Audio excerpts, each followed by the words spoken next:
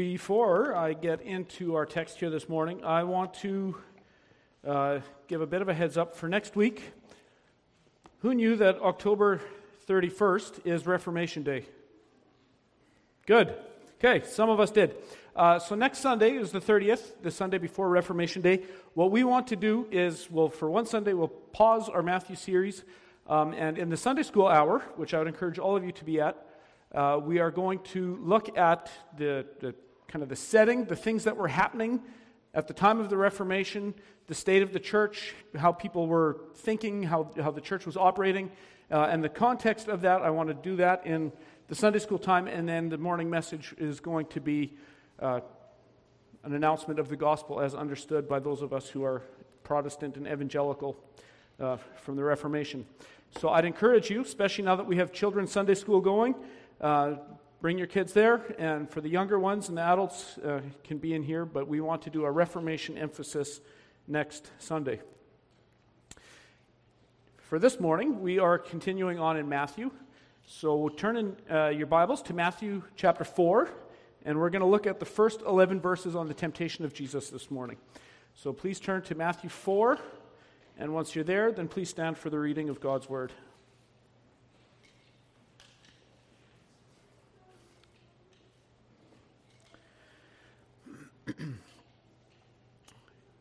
Then Jesus was led up by the Spirit into the wilderness to be tempted by the devil.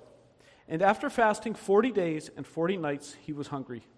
And the tempter came to him and said, "If you are the Son of God, command these stones to become loaves of bread." But he answered, "It is written, man shall not live by bread alone, but by every word that comes from the mouth of God." Then the devil took him to the holy city and set him on the pinnacle of the temple and said to him, "If you are the Son of God, throw yourself down. For it is written, he will command his angels concerning you. And on their hands they will bear you up, lest you strike your foot against a stone." Jesus said to him, "Again, it is written, you shall not put the Lord your God to the test." Again the devil took him to a very high mountain and showed him all the kingdoms of the world and their glory. And he said to them, "All these I will give you, if you will fall down and worship me." Then Jesus said to him, "Begone, Satan, for it is written, you shall worship the Lord your God, and him only shall you serve." Then the devil left him, and behold, angels came and were ministering to him. And may God bless the reading of his infallible word. Think for a minute, what is the difference between working for someone's approval and working out of someone's approval? Think about that for a minute. When I was about 13, 14 years old, I spent a lot of time working for my Uncle Steve on his dairy farm, and my grandpa was grain farming at the time, and I spent a lot of time working for them. And for those of you who knew my grandpa, you knew that I loved him very, very deeply. I did anything I could to please my grandpa. And he trusted me with the brand new 7800 and 24 feet of cultivator. And he told me, he instructed me how to cultivate, and make sure you get close to the end of the field before you turn around, because you don't want too big of corners there at the edge of the field, because then you got to do 3 or 4 or 5 outside rounds instead of just 2 or 3 outside rounds. So that I had my instructions, and I was going to do everything I could to turn that cultivator as tight as possible at the end of field. And if I could do all the outside rounds in 1 or 2 passes, Grandpa would be so proud of me. And I was paying so much attention to getting to the edge of the field that I failed to remember that Harry Friesen's turkey barns were right at the edge of Grandpa's field. And I swung around, and I was so proud of how tight I had turned, how close to the edge of the field I got. And when I looked back, the corner post and a few sheets of plywood were laying on the cultivator, and they had come along with the ride for me, and there was turkeys coming out of the barn. So, needless to say, I didn't earn very much money that day, and I didn't feel very good about myself. And I told my grandpa what had happened, and I went to Mr. Friesen with Grandpa, and we paid for it, and he told me as long as I felt bad that was all the payment he needed. But I still refused money for that day. But the reason I wanted so hard to please my grandpa is because I knew he wasn't a taskmaster. I didn't have to work for his approval. I had his approval. I loved him, and he loved me. And because of that, I wanted to be loyal to the nth degree to please this man. So what drove me wasn't the fear of coming under fire from him, but rather a desire that this feedback loop of love and of pride in each other would keep growing higher and higher and higher. So keep that in mind as we look at the temptation of Jesus. This passage opens, in verse 1, it says, "Then Jesus was led up by the Spirit into the wilderness to be tempted by the devil." And so this verse, you'll notice, picks up halfway through a narrative that we looked at last week in chapter 3. And remember, chapter and verse divisions are our idea. We do that so we can find it helpful to find different places of Scripture. But what it can do, the downside of that is, in our mind, if there's chapter and verse divisions, we tend to categorize it, well, here this stops and then this starts. But the Bible wasn't written that way. This is one ongoing narrative.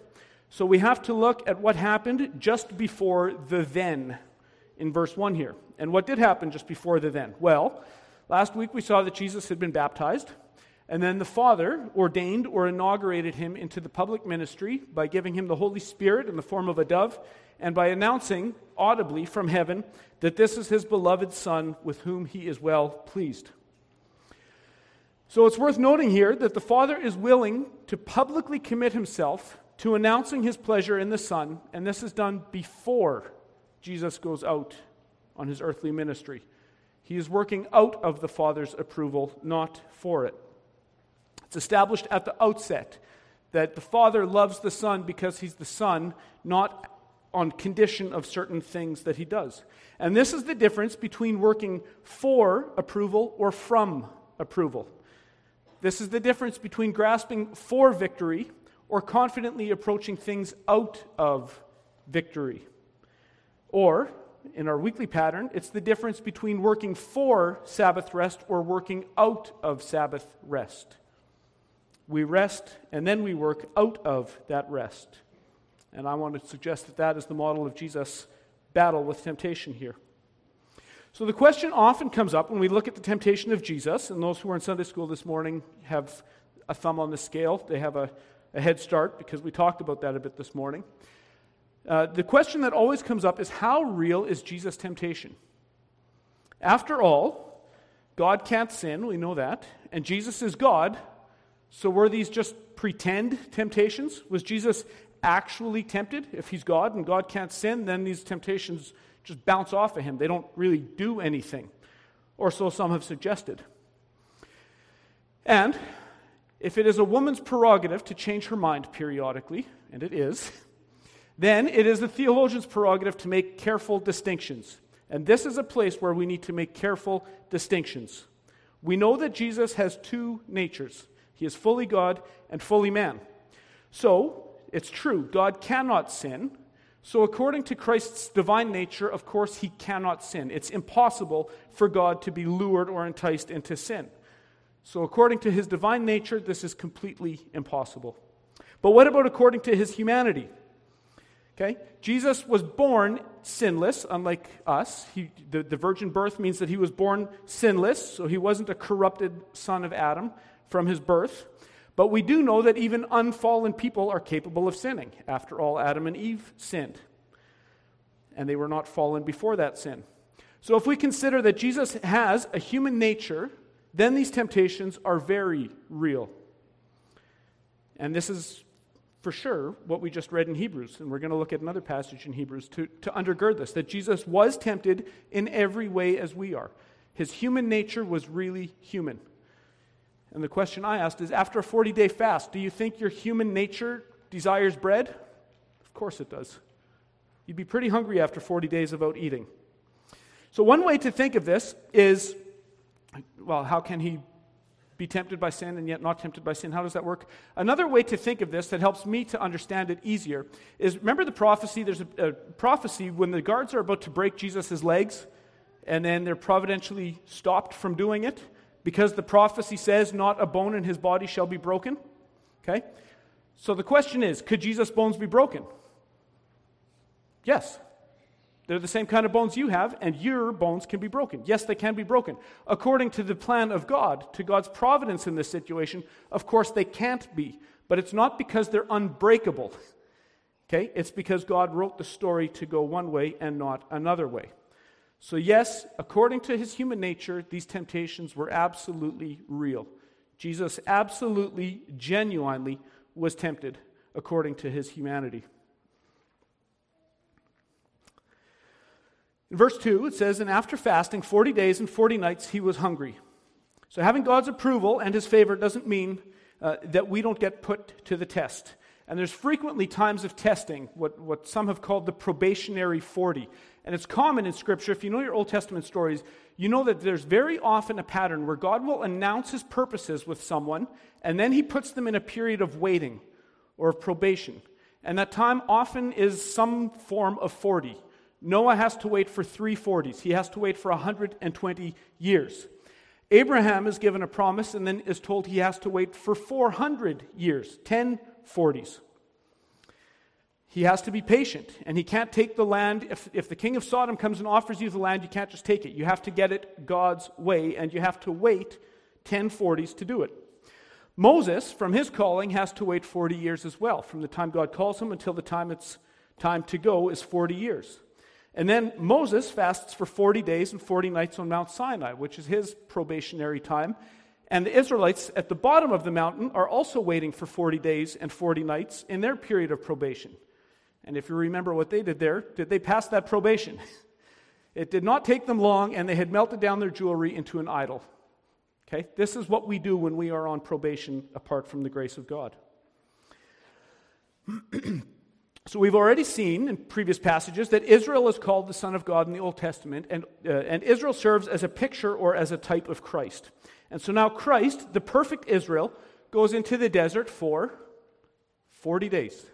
He's following this pattern, 40 days, his probationary 40. And we're going to see in the pattern of Jesus' temptations that there are kind of 3 layers in these temptations. The first layer is Adam in the garden. The second is Israel in the wilderness. And the third is Christ now at his temptation. And the nature of these temptations follows the same pattern that Adam and Eve experienced in the garden and that the Israelites experienced in the wilderness. So think of it, if you're a visual thinker, think of taking a standard Lego block, say the 4x2 block, and you just stack 3 on top of each other. They follow the same pattern, yet there's 3 distinct things there. And so Adam, Israel, and Christ following the same pattern. Adam is the first son of creation. Israel is the typological son.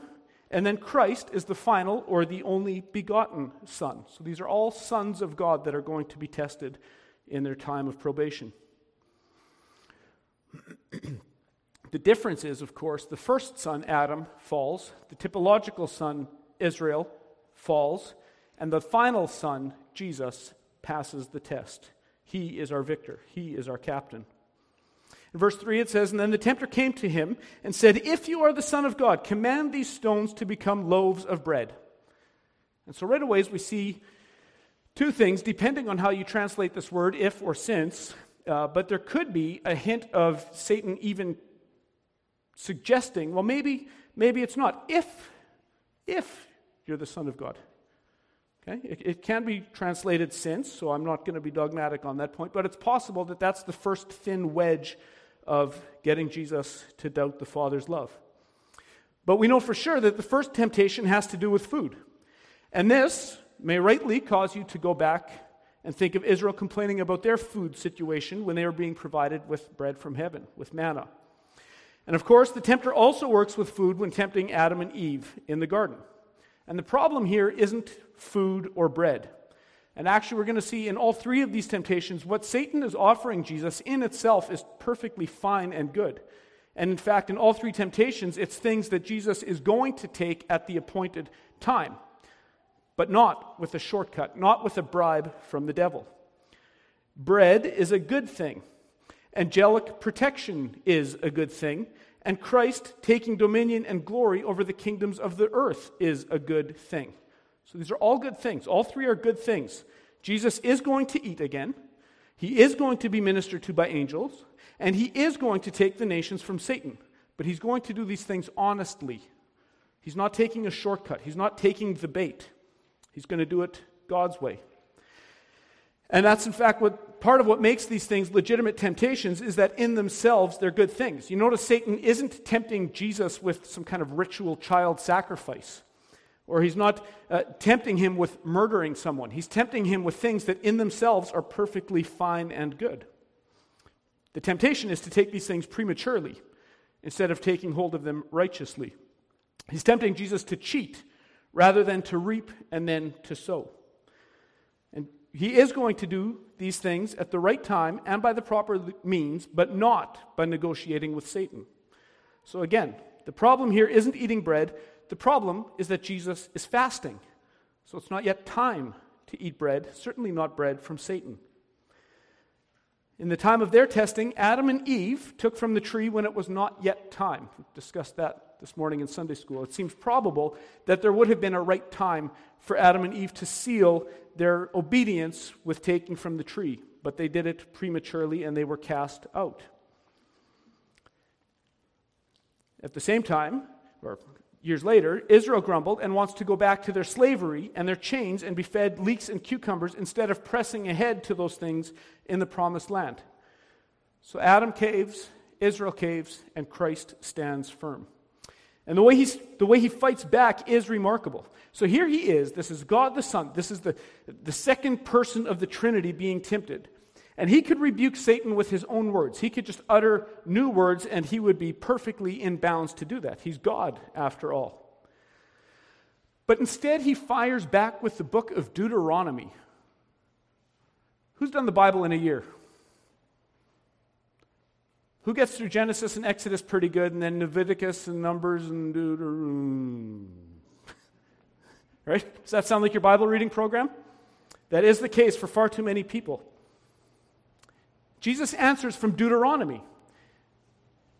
And the passage, if you want to turn there, I'll just read it here, but in Deuteronomy 8:3, it says, "And you shall remember the whole way that the Lord your God has led you these 40 years in the wilderness, that he might humble you, testing you to know what is in your heart, whether you would keep his commandments or not.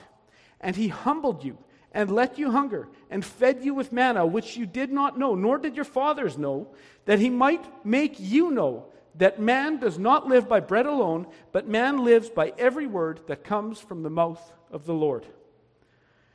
By answering this way, Jesus is demonstrating a very obvious connection between himself and Israel. He is the true and ultimate Israel. God provided national Israel with their needs, but this was to demonstrate a deeper principle still. Yes, physical life is sustained by bread, but spiritual life comes from the Word of God.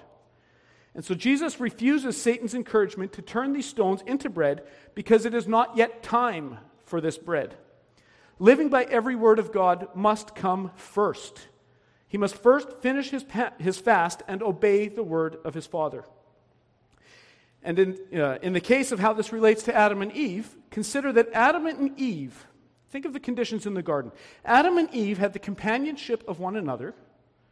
They're in the most perfect natural setting you could imagine, something that none of us have ever experienced. Even if you go to Yellowstone Park, even if you go to Banff or Lake Louise or Yosemite, it's not as perfect as the conditions that Adam and Eve were in an unfallen garden. Friendly animals all around them. And the serpent comes, and his first line of attack is to get them to question God's word. Did God indeed say?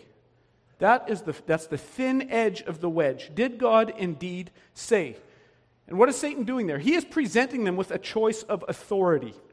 Do they trust God's judgment or their own? Who's in charge here? Whose law will we have? God's law or man's law? Because there's nowhere in between. It will be one or the other. And they fall in the perfect conditions. Now consider this. Jesus goes into solitude in the desert without a companion at his side in the most unfavorable conditions. There's a hot, parched desert, a barren landscape where things don't grow, a total lack of food for 40 days, and then according to Mark's gospel, in Mark 1 verse 13, he's not surrounded now by friendly, unfallen animals, but by wild beasts. He's surrounded by scorpions and snakes and carrion birds. So Adam and Eve have everything stacked in their favor, and amazingly, they fall. They chose autonomy, self-rule, over obedience to God in what was actually a very easy test, and they fell. Jesus stacks everything against himself, the worst possible conditions he could be in. He makes himself as weak as he possibly could be. He faces an impossible test, and amazingly, he passes it. He chooses obedience to his Father over autonomy in a way that is impossible for us to grasp. So in this very first test with the food, Jesus passes where Adam and Israel have both failed us. And Jesus is now on his way to being a covenant keeper, the new head and representative of the people, the new Adam and the new Moses. And if you want to learn a new word here, what Jesus is doing is recapitulating these covenants.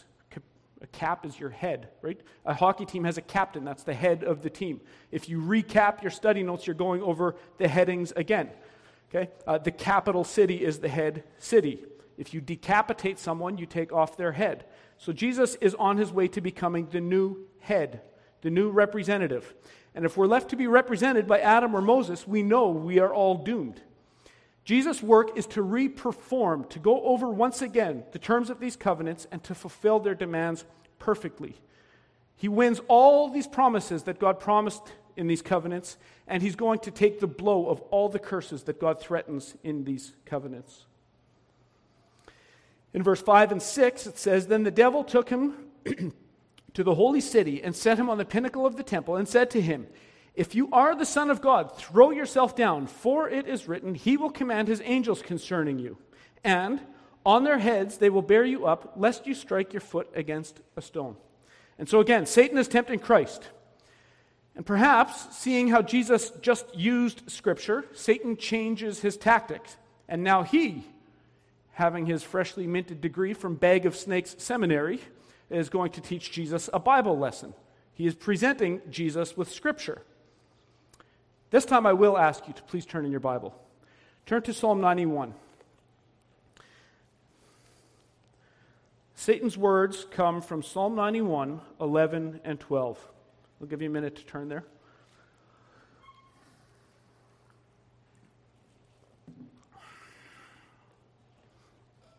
Psalm 91, 11 and 12. "For he will command his angels concerning you, to guard you in all your ways. On their hands they will bear you up, lest you strike your foot against a stone." So angelic protection is offered here. There's a promise of physical protection, particularly protection against striking one's foot against a stone. And they're at the pinnacle of the temple, which, according to historians, was about 450 feet in the air. That's a big drop. For those of you who like to visualize things, if you drive past a dairy farm and you see those blue silos, those are typically about 80 feet high. So we're talking 5 of those stacked on top of each other. Throw yourself off of that. It's a tall building. Jumping off the top of a structure that size and having angels to rescue him would have been an amazing sight to behold. It would have captured everyone's attention. But in this battle between the serpent and the seed of the woman, we are reminded that on the way to victory and dominion, the serpent does in fact bruise the heel of the seed of the woman. Jesus does get bruised as he crushes the serpent's head. And in verse 7, Jesus answers back, "Again it is written, you shall not put the Lord your God to the test." And Jesus goes back to Deuteronomy 6:16 this time to push back. Yes, he could jump. He could make a spectacle of himself, but this would be testing God instead of testing God instead of trusting God. And so again, this is a battle of rival authorities. The one testing is the one who has the authority over the tested. A teacher gives the students an exam, it's not the other way around. So the one who is doing the testing by nature of the relationship has the authority. So this is a test of authorities. And we might go back. Does anyone remember the story of Joseph wrestling the angel all night? And then it says he prevailed. When I was a kid, I struggled with that. How could Joseph beat, and that angel is almost certainly Jesus. How could he prevail in a wrestling match against Jesus? But prevail doesn't mean win. It doesn't mean he pushed Jesus down on the mat. That's not what prevailing in this test means. If you're a dad and you've had a boy, you probably start wrestling with him at an early age. And you'll put him in all kinds of holds and pin him down and see what he can do. And dad can win at any time he decides to. But there is a way in which if dad is clearly in charge, he's testing that boy.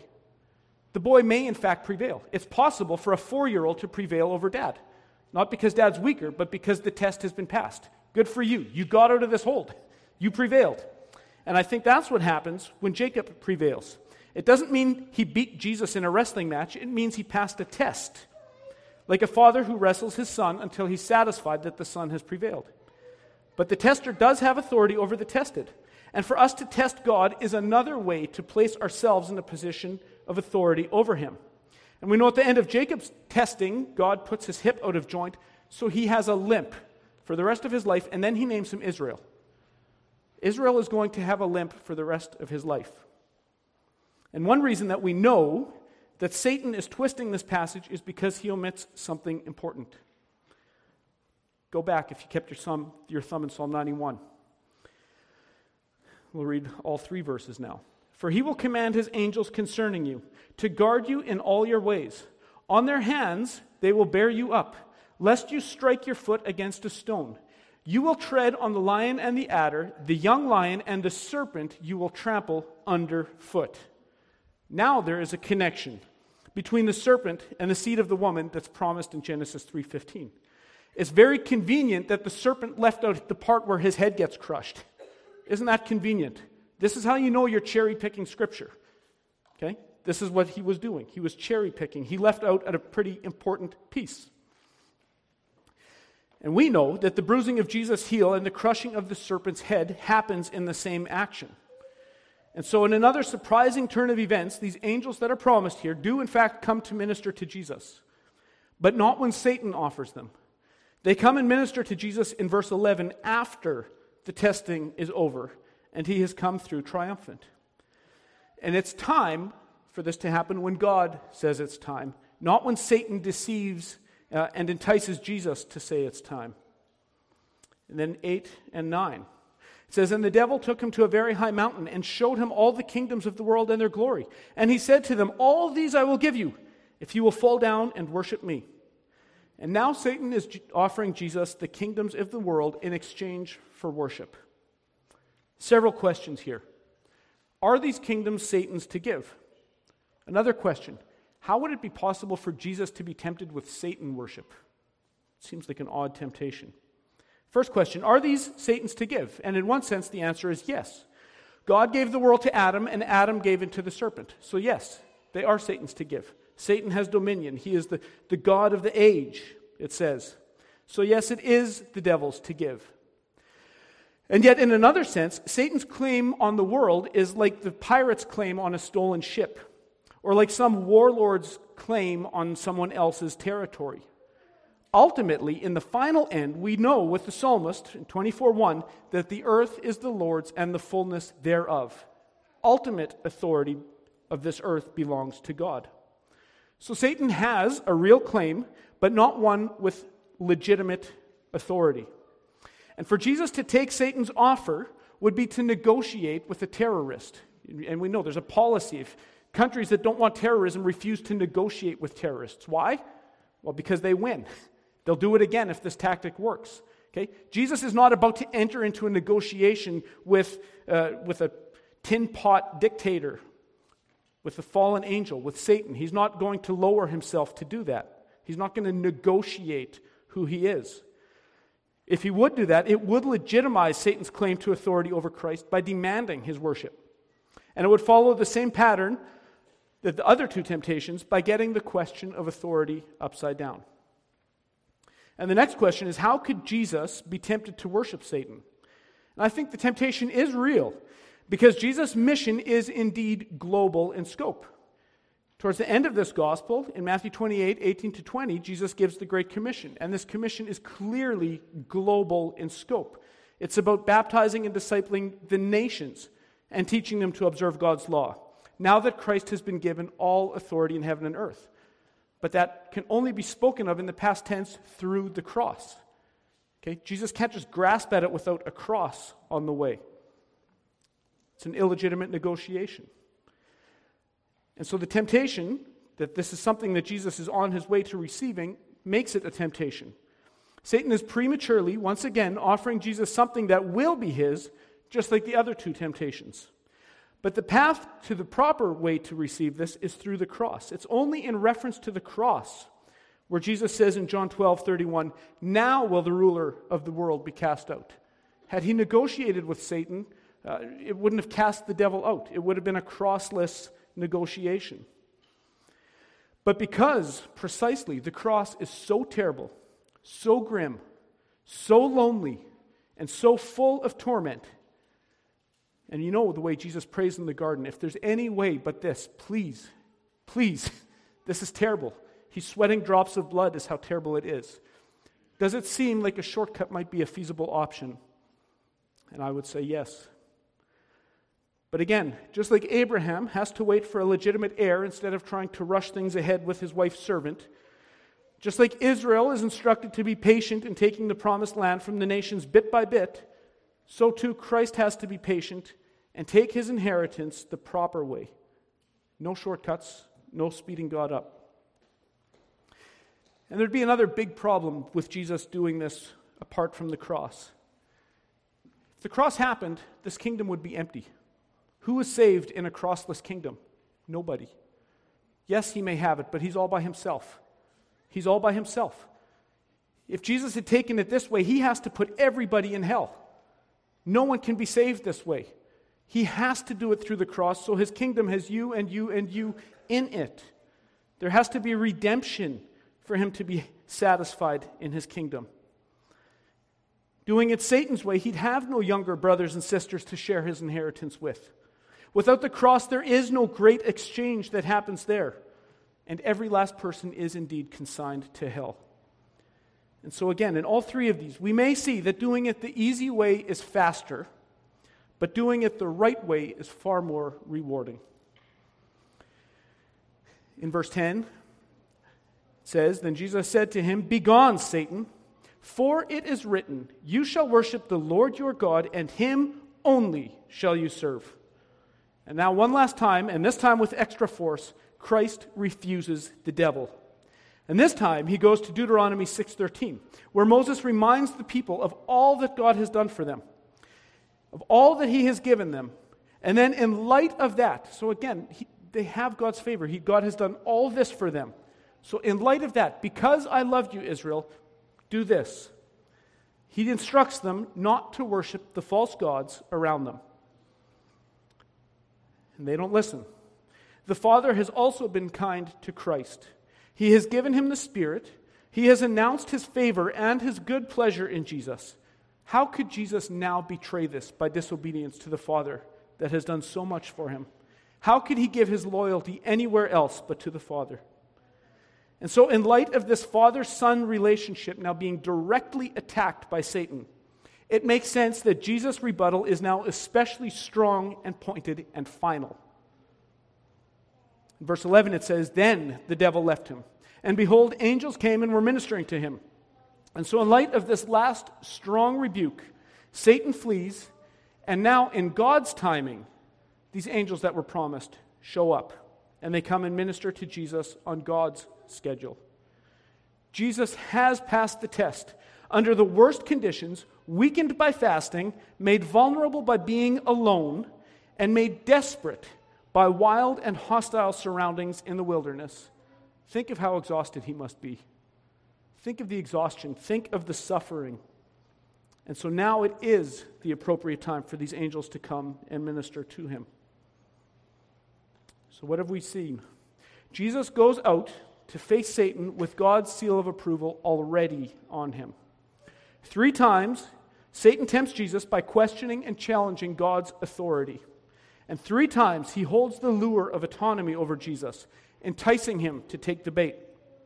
And 3 times, Christ knows he has to obey where the former heads of the old covenant had failed.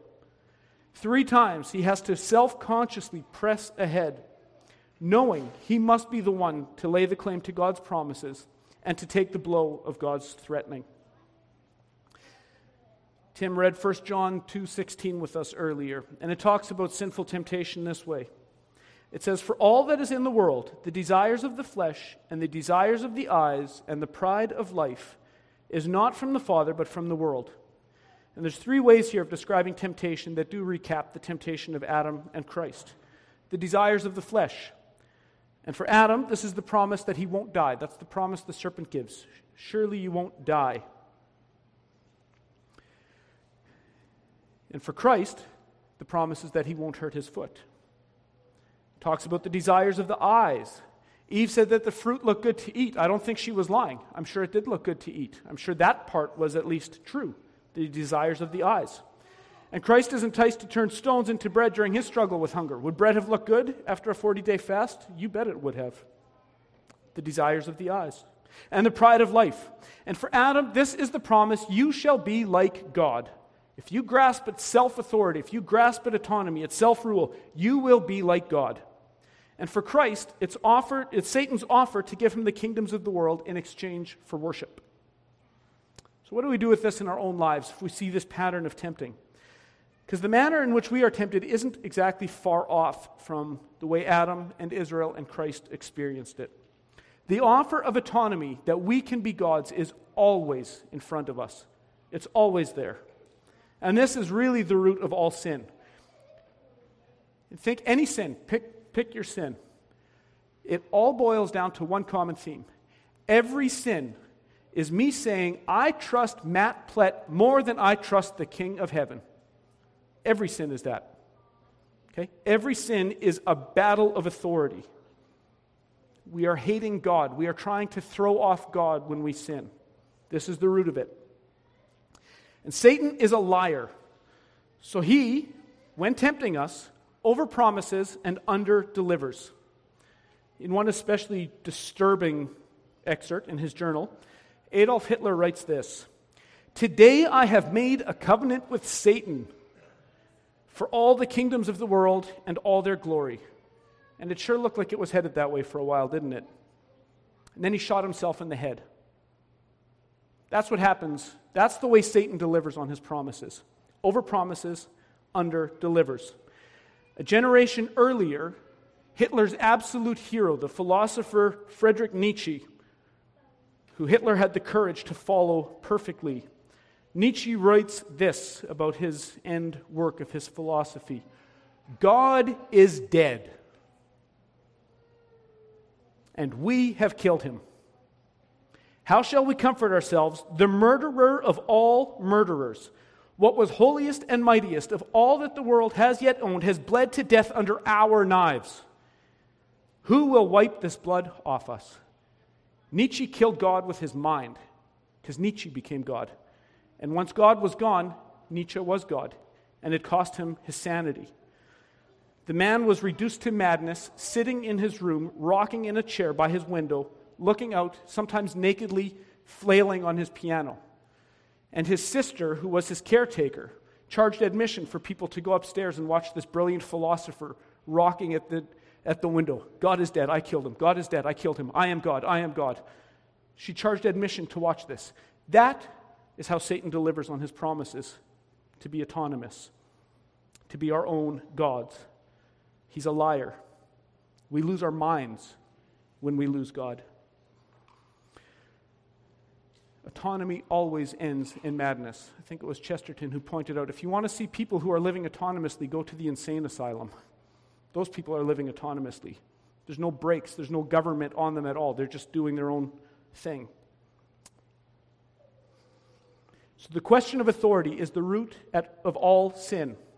And we can be enticed from there into different things. We can be enticed by things that gratify our eyes, by things that gratify the lust of our flesh, or by our desire for power.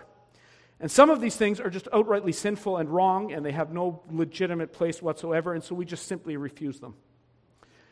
But other times, the sinning isn't in the thing itself, and I'm sure you've had temptations like this too.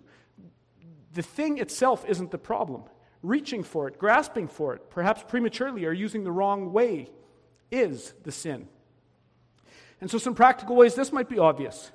Think about young couples when they're dating. Dating is good. And you need to fight the battle for sexual purity while you are dating. Not because sex is dirty, but because it's not yet time. Okay? The problem isn't the thing. The problem is you taking it before God's appointed times and outside of His appointed means. This might show up in our finances. How many people start out in their 20s wanting to start where their grandparents finished up in their 80s? Right? Grandpa bought a new truck every 5 years. I'm 22. I should have a new truck every 5 years. It doesn't work that way. Okay? And the problem isn't the truck. It might be a nice truck. The problem is our impatience, our grasping at things, our lack of self-discipline. On a corporate scale, a large part of the reason that we enjoy the peaceful and prosperous society that we have enjoyed for so long is because of older generations who understood this principle. They made sacrifices and built for their children. And what do? We're born into this situation, and we're mortgaging our children's future so we can enjoy it even more now. Right? Debt living, and that happens on the personal household scale. That also happens at the national level.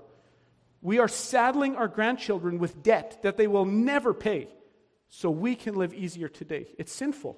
It's sinful whether it's a federal finance minister doing it, and it's sinful whether we're doing that in our own homes. And again, the problem isn't the stuff, it's how we're getting it. Are we disciplined, or are we giving up the future for short-term gain? For those of us who are older, temptation might come in the form of envy or frustration or disappointment. I'm 65 years old and life didn't quite go the way I thought it would. And my friends, his life went the way I thought it would. It's frustration. It's a lack of satisfaction in the life that God has given you. Much of the Christian life involves knowing where we are at in the story, when it's time to lay hold of something, and when it's time to wait and be content. But we must always be asking ourselves this: do I want a faster outcome, or do I want a fuller outcome? What do I want? And we may be tempted to test God instead of trusting Him. And we see this all around us too. Much emphasis in the Christian church about personal experience or signs and wonders still hasn't gone away. And there's a perennial seduction to believe that God will be good if He does this miracle, if I have an ecstatic experience by the campfire, if He answers my prayers a certain way, then I will know God is good. But who's in charge of defining good? Me. I control what's good. And if God does it my way, then He is good. That's backwards. We may be tempted to grasp at power or influence and popularity the wrong way, like Satan enticed Jesus. And think, how many churches, how many speakers have filled large auditoriums by peddling a man-centered gospel that doesn't talk about sin, it instead talks about brokenness. Right? How many megachurch pastors can you see just go, guys, I'm just so broken, right? I'm just so vulnerable in front of you guys. It's just broken. And it's like we're not sinners, but we're just broken. We're victims instead of sinners. You can fill arenas up that way. They offer self-help therapy instead of an external Savior who comes from outside of us and rescues us. Conversely, how many churches or how many Christian speakers or leaders have tried to win the world's favor? On the one hand, maybe by going woke or being vague about the Bible's message, or on the other hand, by using Christ as a tool for political advancement. We're all individual people, so we're all going to be tempted in our own way. And our fight against temptation is not a futile one, however. Your older brother paved the way for you, and you possess the same Holy Spirit that he does. We are not on our own as we fight. We are empowered. But we have to lean into the Spirit in these struggles, in these moments of testing. And just like Jesus fought back with the Word, Jesus obeyed Moses where the Israelites did not, we likewise need to find obedience. Know the Word so you can obey the Word, so you can fight back using the Word. This is the one offensive weapon in the armor of the Spirit, right? The one sword we have is the Word of God. This is how we fight back, with the Word of God. But you can't fight back if you don't possess that weapon. We can't fight back unless we've internalized Scripture. So know Scripture. Read your Bibles. This is how we fight. And we need to pray for the Spirit to give us a sense of boldness to fight back the way Jesus did. And then we also need to remember, when we fight temptation, that we are not fighting for God's approval, we are fighting from it. God is not a cruel taskmaster waiting to berate His children when they stumble. Rather, He is a Father who has been so kind. He has been so gentle with us that we fight sin not out of a sense of winning His favor, but out of gratitude for what He has already done. Already He has adopted you into His family. Now fight because of that. You bear His family name. You're a Christian. Fight because you're a Christian. This is a winning battle. Ask yourself, if he has done all this for me, how can I now turn my back on him? And let's close in prayer. Father God, you are kind. Lord, I want to thank you that if we belong to you, if we have come to you through the gospel of your Son, we are already approved. We are already in your family. You have adopted us, Lord, and you have promised us your eternal inheritance to enjoy together with your Son forever. Lord, I pray that each person here would know the sweetness of knowing that they already have your favor, that their sins are already forgiven, that you have already declared them righteous. And then, Lord, as we go and fight temptation in our own day-to-day lives, in our own experiences, with whatever struggle each one of us faces, or where we're particularly vulnerable or weak, Lord, I pray that we would lean into your Spirit, that we would lean into your word, so that we have the tools to fight back. Not because we're desperately trying to win your approval, but because we already have it, and we cannot turn our back on a God who has done so much for us, even to the point of sending your Son, our older brother, to do this for us, to show us how this is done. Lord, thank you for Jesus. Thank you for his perseverance. Thank you that he fought back temptation and that he won us the inheritance that we enjoy. Lord, empower us now as we go through this week, filled with temptation, filled with sin, that we would fight back out of gratitude. And thank you for all your kind promises to us. We pray this all in the powerful name of Jesus. So I'll leave you with this charge. Temptation with sin is part of life in a fallen creation. Temptation starts with a lie about who we can trust and who is in authority. And it appeals to the desires of the eyes, the desires of the flesh, and the pride of life. We must fight the same way our older brother did, in the power of the same Spirit and in the confidence in the same word. Our desire to grasp at sinful things or to grasp at good things in the wrong way or at the wrong time has to be pushed out as we rest in something more sure and more rewarding, the promises of God. By his obedience, Jesus has secured all of God's promises for us. By his suffering, he has taken the full blow of all of God's curses on us. If you are in Christ, you are already approved by God, and you can draw on all the strength you need to conquer your temptation. And I'll leave you with the benediction from Hebrews 2, verses 14 through 18. Since, therefore, the children share in flesh and blood, he himself likewise partook of the same things, that through death he might destroy the one who has the power of death, that is, the devil, and deliver all those who through fear of death were subject to lifelong slavery. For surely it is not angels that he helps, but he helps the offspring of Abraham. Therefore, if he had to be made like his brother in every respect, so that he might become a merciful and faithful high priest in the service of God, to make propitiation for the sins of the people. For because he himself has suffered when tempted, he is able to help those who are being tempted. And go in power, go in approval. Amen.